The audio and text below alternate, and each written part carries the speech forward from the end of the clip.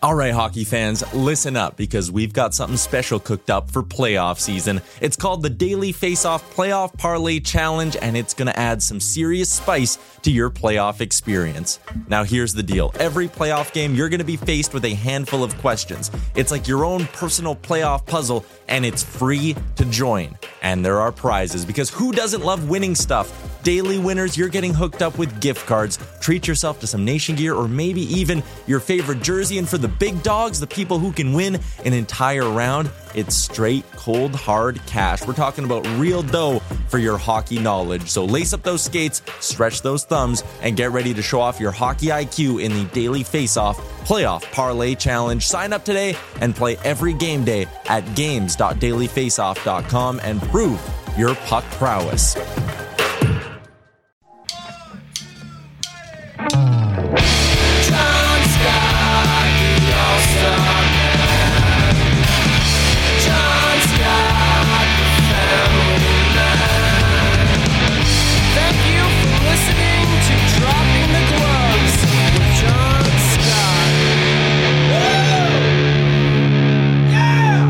Welcome, everybody, to Dropping the Glove. Me and Tim are in person today. It's so nice to see your face, John. Oh, it's so nice to be. I came to his apartment today, and he has the whole system set up. We've reached a new level, Tim. We're the big time now. We're showtime. I truly believe if we're going to equate it to a hockey season or a hockey career, we're in the AHL. We're professionals now. We're not quite a pro NHL podcast just yet. We're in the AHL or the East Coast. What do you think? No, I don't. You don't think we're in the NHL? No, we need our own studio. Okay, we need sure. our own stuff. When I do interviews, I still don't have backdrops. I have just like a white wall. There's a lot of things we need. Yeah, I like the AHL because we're interviewing like the best players in the league, so it's that's worth a lot, right? We interview a lot. We still don't have the accoutrements that come with the NHL, the plane, the buses, right. the travel, everything, the masseuses, all that fun stuff, the extras that you get when you make the NHL. But anyways, it's good to be in person. It's good to see your face. You look good. I thought you were going to blow up a little bit. What do you mean? Like get fat. From what, the pandemic? Yeah, quarantine? you never know. Yeah. You never know how people react to being by themselves I saw you for 2 weeks ago. So that's true. 2 weeks is a long time. But anyways, moving on. Lots of stuff happening, Tim. We're getting close to the trade deadline. Teams are shuffling positions, trying to figure out if they should be buyers or sellers. Teams are panicking because they don't know where they stand. It's definitely a strange time in the season, one that I don't think we've ever seen before, because this is the first time going into a trade deadline GMs know that there's a flat cap, so they know what they have to work with or what they don't have to work with. So we're not going to dig into the trade deadline stuff that much, but you can tell just the pace of games, the intensity of the games, how important every 2 points, most likely 4 points every night, because it's a 4-point swing every single night when these guys play, just because you're playing within your division, which makes it very exciting. There's lots of intensity happening. A friend of a show, guy we just had on the episode, what are you doing? Closing the windows. I'm right beside the window. I can close them. You were right. Before the podcast, I said, Tim, should we close the windows? And he just goes, I don't know. Are your windows locked? No, it's just an old building. Holy moly. And he's like, oh, they should be fine. If you need a hand, let me know. Holy bananas. Those are strong windows. But anyways, friend of the show, Brady Tkachuk, man of his word. He said, we're going to go into Montreal. We're going to mix things up. He got no fight with the biggest, baddest cat on the ice. Yeah, I mean, Weber's going to be on the short list for strongest guys in the league right now, right? Well, it's deceptive because he's just a moose, and he's been that way. Who knows who the strongest guy? He's a big boy. I would say I would put him in the top 10. Like, he's a moose out there. And him and Brady Tkachuk, they got tangled up during that shift. I think Ottawa was up 2-1. And Brady Tkachuk, man of his word, he did not back down. He said, I will fight anybody in this league. And he did pretty well. Yeah, he did. He held his own. He bum rushed him into the net. He got a couple lefts in there really quick. I think it stunned Weber, and they just fell to the ice. Brady just kind of pushed him over the net, and that was that. I love that stuff. I absolutely. What do you like better? A nice fight between two legit tough guys, or a fight between two guys who are kind of good fighters? The second one, especially if they're star players. Like, it's fun to watch, like, the heavies go at it, but, like, Brady Tkachuk versus Shea Weber is, like, so much fun to see those guys go at it. And, like, just the stories behind that, like, are going to come out. It's just so cool. I love that. I think it's good, too. I loved seeing two skill guys or two just, like, guys who don't fight very often going at it. Because there's no... The one thing about fighters these days, and I know... people are going to maybe get on me about this. They are too defensive. They train too much in fighting, so they know how to protect themselves. They know what to do. They're not enjoyable. Curtis Gabriel, prime example. He's I enjoy watching him fight. He just goes out there and he throws it. But if he fights a guy who's defensive, he's eliminated. All his exciting fights are just gone because the guy's playing defense. And I just feel like guys are too worried about getting punched in the face anyways. We did touch on the trade line, or I touched on it. Some guys are sitting out, Tim. Some high-profile names are sitting out. Kyle Palmieri, New Jersey Devils. He sat out. He's their assistant captain. He's a pretty big deal in New Jersey. I'm sure they would love to keep him. He was healthy scratched. Now, what does that mean when a player gets healthy scratched, Tim? Does it mean what does it mean? Well, in this case, it means he's going to be traded, and they obviously want to protect him, make sure he doesn't get hurt. They don't want to lose an asset that's worth a lot to them. And I don't want to say lost season, but obviously the Devils aren't going anywhere. And Kyle Palmieri, he's up there in age. I know he probably makes about $4 million. I think he's going to be an attractive piece for a lot of teams that are looking for some veteran goal scoring ability, leadership. He plays the right wing. He's been an all-star in this league before. He scored 30 goals in this league before. He's a good player. I think he's probably under the radar but not for the GMs that have been paying attention. So I would imagine he's going to be one of the top 3 or 4 most high-profile guys traded at the deadline this year. He's the definition of a guy who just flies under the radar. Like, he was with the Anaheim Ducks. He had a pretty good run there. He's been with New Jersey. He's produced like really, really well throughout his career, but he doesn't get any recognition. Like I could not believe he made the All-Star game when you told me that. Was he there when you were there? No. That it was around that time. Yeah, that surprised me that he made an All-Star game. He's a good player. I feel like a perfect fit for him is the New York Islanders. Go to the Islanders, take Anders Lee's spot. They've been kind of sputtering as of late as soon as Anders Lee got hurt. They were flying before he got hurt. And ever since he's been injured, they've been trying to figure out how to play again. Like, he was such a big deal in that locker room and on that ice. And Kyle Palmieri could come in, take that position, ease up on some of the other guys, and I think he'd be a seamless fit. He is a low-maintenance guy. He would fit in Barry Trotz's system. Lou Lamoriello does not like prima donnas. He doesn't like guys to go in there and kind of steal the show. Palmieri would fit right in. That's why I don't think another guy who I think is going to be healthy scratch would fit there, Taylor Hall. I think wherever Taylor Hall goes, I liken it to the Tim Tebow effect, where when he goes somewhere, he's going to be bigger than the team. Yeah. So wherever Taylor Hall goes, all eyes are going to be on him. And it's going to be a distraction. So I don't see a team that is a Stanley Cup contender right now going and getting Taylor Hall. I see a team that needs something to push them up into that category, getting him, like a Boston, like an Edmonton. Philly. I don't think Philly's a buyer. I honestly don't. You think Philly's going to buy? I mean, they beat the Bruins last night. I don't have it in front of me. They're only like a point or two back right now. Do you think the Bruins are a litmus test on Stanley Cup contention? If you can beat the Bruins, that means you're a Stanley Cup contender? No, but I'm saying that because another win or two, and they're in that 4th spot. So like I don't know. They're not a team that many teams are afraid of. But yeah, if you're talking about like a team that needs a guy or two in order to reach that next level, maybe they're in that group for sure. Yeah, I think they have so many just questions. Carter Hart, what is happening with him? Like, honestly, I don't know how goalies work. I've sat next to goalies for years. Usually they put the tough guy next to the goalies for some odd reason. So I sat next to goalies my whole career. They're the strangest cats, and when they are not running good, it's bizarre. And there's no rhyme or reason behind it. Nothing changes. It's not like the position all of a sudden changes. It's all mental for them, which is it's so strange. I can never wrap my head around it. Where it's like one day you can be the best goalie on the planet, and then something will happen where you let a puck in and you thought you saved it, and then your mind goes somewhere and you're just not the same goalie. I have a question.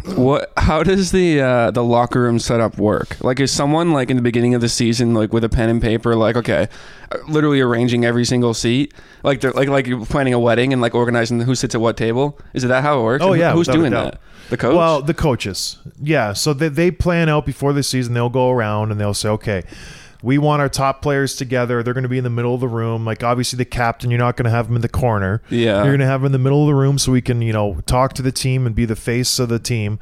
And then the schmelts, you put on the side. Like, the goalies go in the corner because they take the bigger stalls and they need their space. And usually you put guys beside them who are going to be in and out of the lineup so they can have a little more space.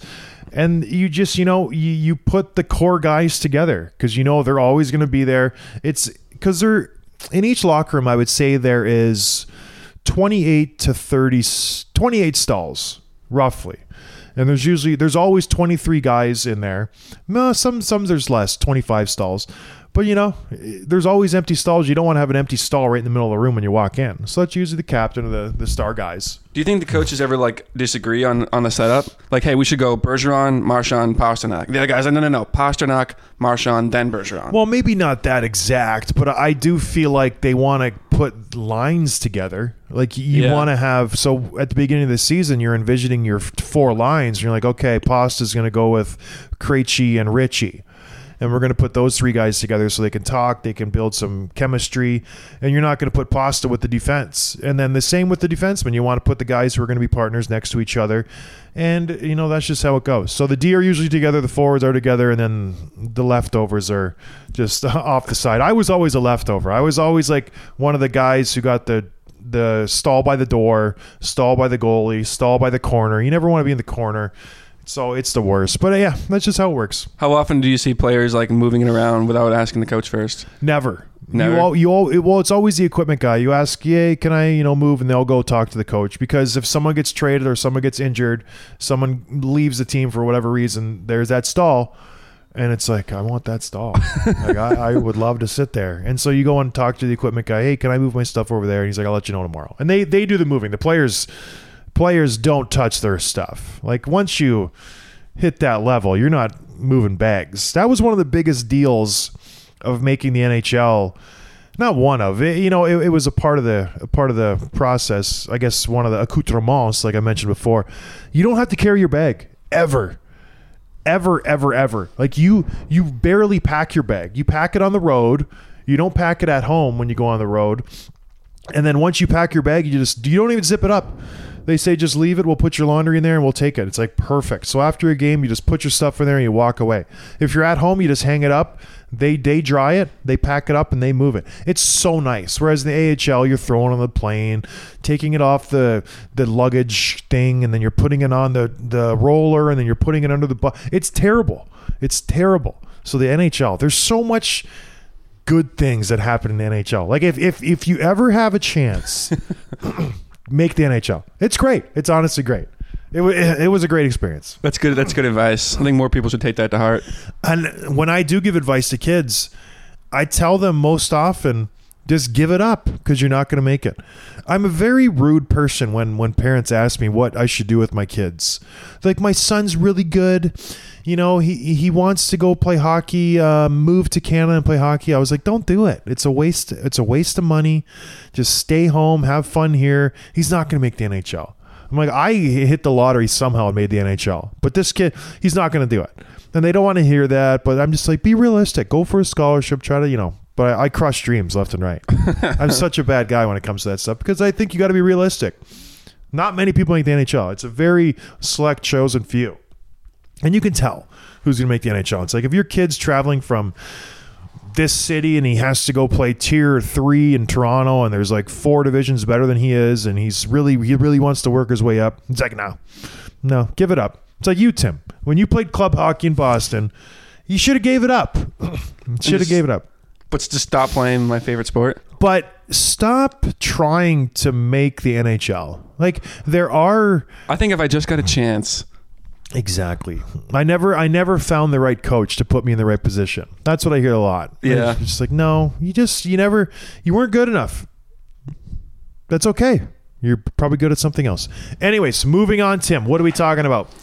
I want to talk about the Canucks right now. They pretty much the entire team has COVID. Ooh. We're up to 20 players, plus some coaches and staff members, and the reports are not good. Like some of these guys are saying like they can't get out of bed, they're having trouble breathing, like way worse than I experienced. And there's questions. There's a conversation happening right now that's like, do we even try to continue their season? At some point, it's like, you know, even if they quote unquote recover and return and test negative at some point in a week or two, it takes a while to ramp up like your breathing, your energy, your strength, and all that. And like they're not going to be in a conditioning place to be able to play NHL hockey. That's what some of the experts are saying. I mean, I'm not one of them certainly, but at what point, again, and this is an unprecedented situation, but at what point do you say, you know what, we're shutting the season down for these guys? Yeah, it is. It's very tricky because, like you said, nobody knows how you react to this virus. It seems like somebody gets like you got it and you felt fine, but you're still feeling the effects of it a few weeks later. Other guys, like we talked to George Laraque, he was running a marathon 3 days after he got it. So it's just, you never know how your body's going to react. We're right in the middle of the season. This is crunch time. It's playoff mode. These teams need to play games. So what happens to they played Winnipeg last week 3 times and they had to cancel all those games. What happens to these teams where, okay, I'm the Winnipeg Jets. I'm projected to play Vancouver 5 or 6 times in my last 20 games. Where do those games go? Like, I need those points. I'm jockeying for position right now. I don't want to slide down to 4th spot and play Toronto first round. I want to make sure I'm in the 2nd spot because Vancouver, I think they're done. I honestly think that they're done for the season. You cannot have the whole team get COVID and miss 2 weeks of playing and then all of a sudden jump back into the season and be like, we're back. Let's play like 14-14. Like, it doesn't work that way. It's not fair to the team. It's not fair to the players. What is the route forward for the teams that play Vancouver? Because the only blessing of this is the North Division, the top 4 is set. Like, it's going to be Montreal, Edmonton, Winnipeg, Toronto. It's just a matter of where they finish. Vancouver is the 5th spot right now. They're 8 points behind Montreal. Montreal has 2 games in hand. Like, the seeding is set in the North. Does Bill Daly or Gary Bettman just say we're going to call the season and those top 4 teams, we're just going to do a play-in seeding round? And say, you 4 teams, we're going to do a best of 3 or whatever, and then that's where we're going to lay. Or maybe they do it with Edmonton and Montreal because they're the bottom 2. What about just giving them like half the points, potential points? If you had 6 games left, that's 12 points you could get, so you get 6 points. Yeah, but it penalizes a team. It's such a strange situation because Vancouver is not good. And just say they were going to play Montreal 4 or 5 more times. That's potentially 10 points from Montreal. And if Edmonton's lined up against Winnipeg or Edmonton's playing Montreal, they're not playing. I don't know. It's a very tricky situation. I don't know how I don't think the league knows what they're going to do. But in all honesty, I think Vancouver's done for the year.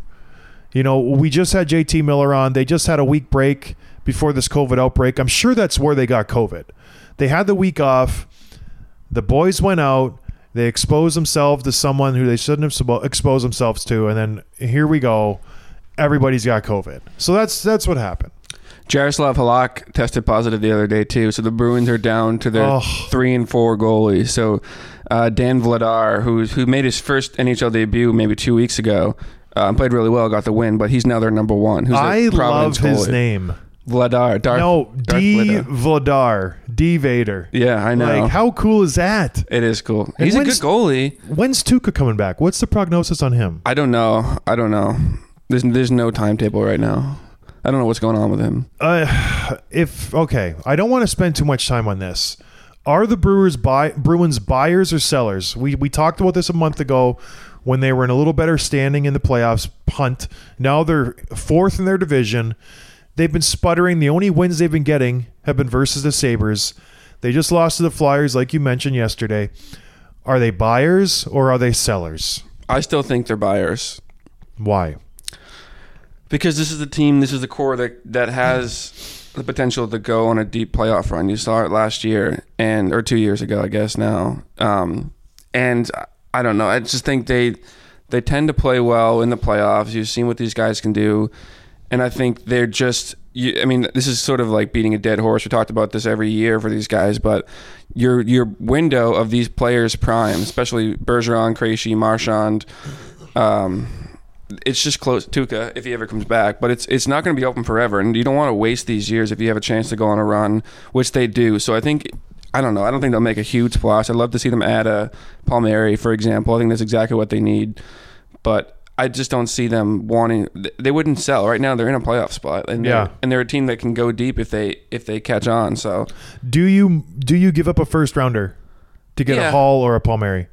I don't know about Hall. I can't make up my mind about him, but yeah, I would. The Bruins aren't great at drafting in the first round anyway. Knowing that you're going to run into the Washington Capitals, who are just on fire lately, they've hit they've found their game. The Capitals. They are playing really, really, really good hockey. And you've struggled versus the Capitals all season. You're going to walk into Chara. Like, knowing that you would trade your first rounder, if you're Don Sweeney, to get a player who could make you marginally better, but you're still drastically undermanned versus the Washington Capitals. I don't think they're drastically anything. Across the board, they are. They're not. Well, here's the thing, though, and they know better than obviously we do, but everything depends on the goalie situation. If they don't have any chance of Tuukka or at least Halak coming back down the stretch, then maybe they're not buyers. Do you go out and get a Devin Dubnyk? No. No, he's having a great year. He's playing strong. Do you go out and get a goaltender? There are some goaltenders out there who are attractive, who would help the Bruins, who they could probably get for cheap. I'm just saying, if you're Bruins and if you're going in, you don't just dip your toe in. You gotta go all in like the Columbus GM did a few years back. Go for it. Like you said, you only have this core for this. Might be the last year that they're all together playing great. Like Marchand and Pastrnak, I read a stat somewhere that out of all the players on the Bruins, Marchand and Pastrnak, they account for something like 90% of their 5-on-5 goals, and all the other players combined they have like 10% of their 5-on-5 goals. So they need scoring. They need something. Like they're a team that's just, they don't know how to play 5-on-5. They really don't. They play great defensive hockey, but they don't know how to play 5-on-5 and create offense. They've needed wingers to play on Krejci's line for pretty much ever since Nathan Horton left. Like, he's been 10 years. They've needed, and they haven't, like, DeBrusk been that player at times. They've had different guys that are okay, come and go, but he's been putting up decent numbers for the last 10 years without really strong line mates and strong, wingers on him for him. So it's too bad. Palmieri would be great. Going to get a Philippe Forsberg, his name's come up before. Taylor Hall maybe, but I don't know. It's funny too. We talked so much about the Sabres going on like the worst run in ever, but no one's talking about the Colorado Avalanche. They're doing the opposite. They're 15-0-2 in their last 17 games. That's incredible. That is unreal. And I it's just like, I mean, McKinnon is firing on all cylinders right now. Landeskog, Rantanen, we talked about them the other day. Like, everyone, they're just so good. Grubauer is maybe the best goalie in the game right now. And they're just winning games in bunches. And it's crazy to, think, no one's talking that much about them. When you think about Toronto gets all the attention, right? And then obviously we'll talk about Florida in a minute, who's also doing incredible. But Colorado Avalanche right now are, and I said this a couple weeks ago, the team to beat to me. They're still my favorite to win the Cup. Yeah, we've said this for the last few years. Joe Sakic has built this team into a pretty much perennial contender. They have their great players locked up for long-term contracts that are manageable, that are really cap-friendly. McKinnon, Landeskog, those guys, they're signed. Rantanen. Those are good deals for this team. And because he's done that, that's enabled him to go out and get some tertiary, secondary players like a Kadri, a Donskoy, a Brandon Saad. These guys, which other teams don't have the luxury to get, are playing so good. This team is, they're very dangerous. Like, they're a really, really good team to go 15-0-2. And mind you, this is all the stats this year. I think you can take them with a grain of salt because you're only playing 6 different teams or 7 different teams. So if you do get a team's number like Colorado seems to have, all the teams in their division, like it's hard to gauge how good they are because they're playing the Vegas Golden Knights and the Minnesota Wild are playing better of late, but they're not playing the premier teams in the league. And that's what is going to make this playoff so exciting. It's like, how good are these teams? How good are the Colorado Avalanche? They're 15-0-2. They've been lighting it up. Philip Grubauer has been playing Vezina-worthy goaltending. Are they that good, or are they just a mirage? We talked about it last year. Like, they're gonna run through the playoffs. It's gonna be them and the Golden Knights, and all of a sudden, here comes the Dallas Stars, just taking a dump on everybody's fantasy tables, and they're just gonna run the table to the Stanley Cup Finals. Is this just a mirage, like we thought the North Division was, and then like Vegas isn't the team we thought it was, and Colorado is just the cream of the crop in this division? Maybe. I don't know. I mean, they're right now they're tied with Florida for the best team in the league with 56 points. And Florida's another team that, like, they've won 6 in a row now. They're ahead of Tampa Bay, they're ahead of Carolina, both of which teams are also, like, arguably the top teams in the league. I don't know. These guys are just, I mean, the Ekblad injury is going to hurt them. I can go see them adding a defenseman now because of this, but they're so good, and no one talks about them. They're so under the radar in terms of, like, the media attention, in terms of accolades and all that, but Coach Q obviously knows what he has in these guys. The strong forward group, that goalie Driedger, he had another shutout the other night. Like, he's playing really well.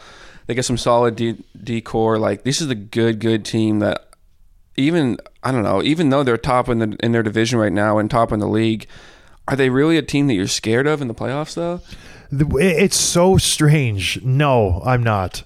Right? If I'm heading into the playoffs and I'm Tampa Bay, I'm not nervous in my division. Even Carolina. Is that just us just having a misconception about those two teams? You think of Florida, you think of Carolina, you don't think of hockey markets, you don't think of good hockey teams. Is that just us being biased?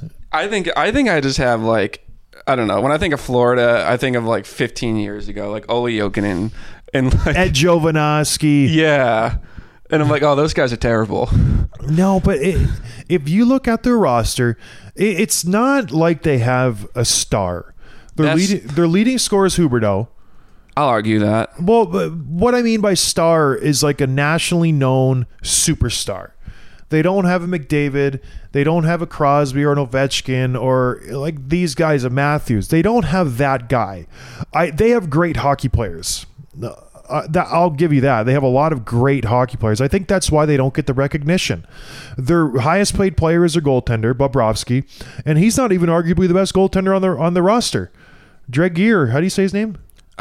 Driedger, yeah. He is playing lights out. He's been kind of come out of nowhere. He's this big, tall kid, 6'4". He's been playing great hockey. They have an unbelievable 1-2 punch, much like the Vegas Golden Knights do. And they're just playing solid hockey. Huberdeau, Barkov, Verhaeghe. Verhaeghe. He's so good. He's been playing great. He's so good. So they just throw out just good lines. They don't have like a scary line you're going to have to worry about, in my opinion, in the playoffs. But they have 4 solid lines that can go out there and contribute. Anthony Duclair, Wenberg, Vetrano, like they have a good group. They have a solid D-core. Keith Yandel. Remember how worried we were about him at the beginning of the year? Yep. He caused that stink, and what's going to happen to Keith Yandel? He's doing the same old thing. He's getting a point every game. Every other game, he'll grab a point. Ekblad injury is scary, but I don't know. Like you mentioned, I just don't see them as a scary team. I still think Tampa Bay is going to walk out of that division. They're the Stanley Cup contenders who I'm worried about out of that division. And I just don't know. And the same thing goes with Carolina. I know they're having a good year. I know it's a good story, but I just don't see them being scary. I really don't. If you were to pick a team other than Tampa Bay coming out of that division, is it Florida or is it Carolina? I think it's Carolina, especially with their goaltending. I mean, Peter Mrazek came out of injury last night or 2 nights ago and posted a shutout. He started 4 games this year and he's got shutouts in 3 of them. That's all he does is get shutouts. It's incredible. And he's just, I mean, when we talked about underrated goalies in the league last month, he came up again and again. He's so good. And I just feel like Carolina is very similar in terms of, like, they have such good players that don't get talked about a ton. Svechnikov, Aho. The defense is arguably the best in that division, except for maybe Tampa. I would pick them to come out of that division, except for they're playing, as it looks now, they'd be playing Tampa in the first round. Yeah, the one thing with Carolina, if they can get Teuvo Teravainen back, that'll really boost their team because he went down with a head injury earlier this year, and we haven't seen him back since. It's funny, the two teams in this division who are it's either going to be Carolina, in my opinion, or Tampa Bay. Which one of them is going to get their star back? I think that'll be the deciding factor when they play. Is it going to be Kucherov? Is it going to be Teravainen? Because those two guys are the best players on those teams. Maybe Aho is better than Teravainen. So is Svechnikov. You think so? Yeah. Well, I think Teravainen he's a good player. He's a very good player. He helps Carolina a lot. Who's going to come back? Who's going to get healthy first? That's a big deal. And the thing that teams don't talk about with Carolina, their best player is on their taxi squad. Jake Gardiner has just been getting fit. I see him running every day. Talk about secret weapon. Wait till he comes out. He's going to be a man on a mission. He's going to have one goal. That's to stick it up the wazoo of Rod the Bod Brindamore. I'm going to go out there. I'm going to win a cup, and I'm just going to do my thing. And then you're going to be super sorry you sat me and put me on the taxi squad. Jake Gardiner, he's going to come back like a man on a mission. You mark my word. Yeah, he's going to come back. He's going to have an assist and be +2 and like a couple block shots. That's a Jake Gardiner hat trick. Anyways, we had a new record reach. We'll end on this. Jack Campbell for the Toronto Maple Leafs. He has slowly made the Toronto Maple Leafs decision to go out and find a goaltender a moot point. He has started his career with Toronto 9-0. The only other goaltender to do that in Toronto Maple Leafs history is Felix Potvin. How long has the Toronto Maple Leafs been in the NHL? I think they've been in the league for a long time. Since the beginning. They're an original 6 team. To come out and to win your first 9 games, to steady the ship, to not give the Maple Leafs, to have them worry about Freddie Anderson anymore. This guy has been lights out since they've gotten him from the LA Kings. Like, he has been so incredibly good. You can tell the players they trust him more than they trust Freddie Anderson. You listen to the interviews, they're like, listen, this guy's playing unbelievable. We have confidence with him back there. The thing with Freddie Anderson, and I've said this a long time, he is a sensational goalie. He's very, very good. I like Freddie Anderson. The only knock on him, he lets in a beach ball every once in a while where it's just like, Freddie, you need to stop that. Like, that was a floater from the blue line. Freddie. He'll make the exciting save where he's flailing everywhere, his hands behind his head, and he gets a piece of it. But then it'll just be a wrister from the dot, and it'll go in over his glove or through his glove or in his body. That's the one knock on Freddie Anderson. As a player, when you have a goalie back there who lets in those easy goals, it's so frustrating. It's so incredibly frustrating. Ryan Miller had a stint of that for a while. Jonas Enroth, he was known to do that quite a bit, where a goal will sneak in, like, come on, Yoni, like, figure it out.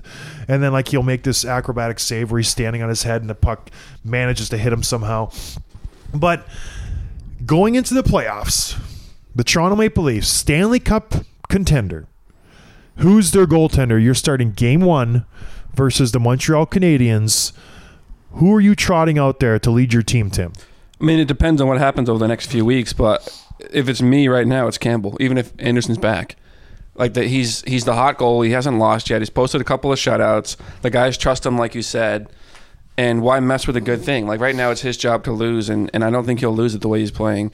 But I think it's cool, too, just, like, not only his performance on the ice, but, like, the stories that have come out of just, like, how much everyone loves him.